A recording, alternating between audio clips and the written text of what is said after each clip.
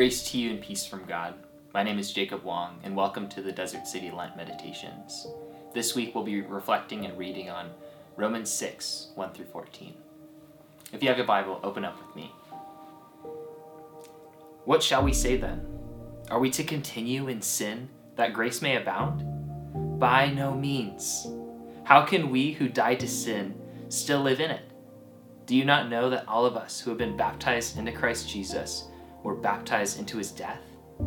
We were buried, therefore, with him by baptism into death, in order that, just as Christ was raised from the dead by the glory of the Father, we too might walk in newness of life.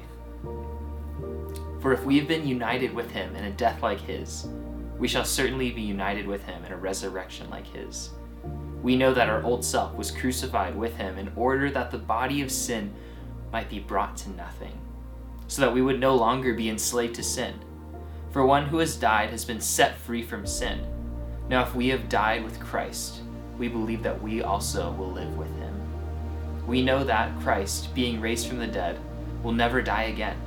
Death no longer has dominion over him. For the death he died to sin, once for all. But the life he lives to God. So you also must consider yourselves dead to sin and alive to God in Christ Jesus. Let not sin, therefore, reign in your mortal body, to make you obey its passions. Do not present your members to sin as instruments for unrighteousness, but present yourselves to God as those who have been brought from death to life, and your members to God as instruments for righteousness. For sin will have no dominion over you, since you are not under law, but under grace. In this passage, Paul is talking about being brought from death to life, from darkness to light. When we as Christians were baptized, we were brought from the kingdom of death into the kingdom of God's Son, Jesus, which brings life to all those who enter it. For Paul, it doesn't make sense for members of God's kingdom to continue in sin any longer. We formerly were slaves of it, he says, but now in God's kingdom, we don't have to obey its desires anymore.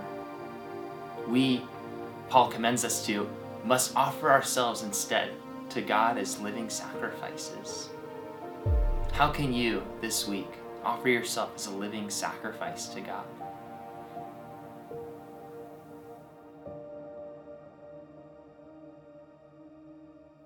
How can you become blameless in all your ways before him?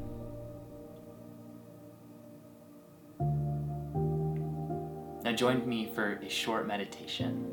Close your eyes and imagine your new body in Christ's kingdom, your resurrected body. What does it feel like? What is it like to be free from sin? Imagine the joy you feel as you look God in the face, knowing him in all of his fullness. It is out of this life that Paul calls us to live. This now but not yet reality, where we see God's face in part, but one day we will see him in full. Pray with me.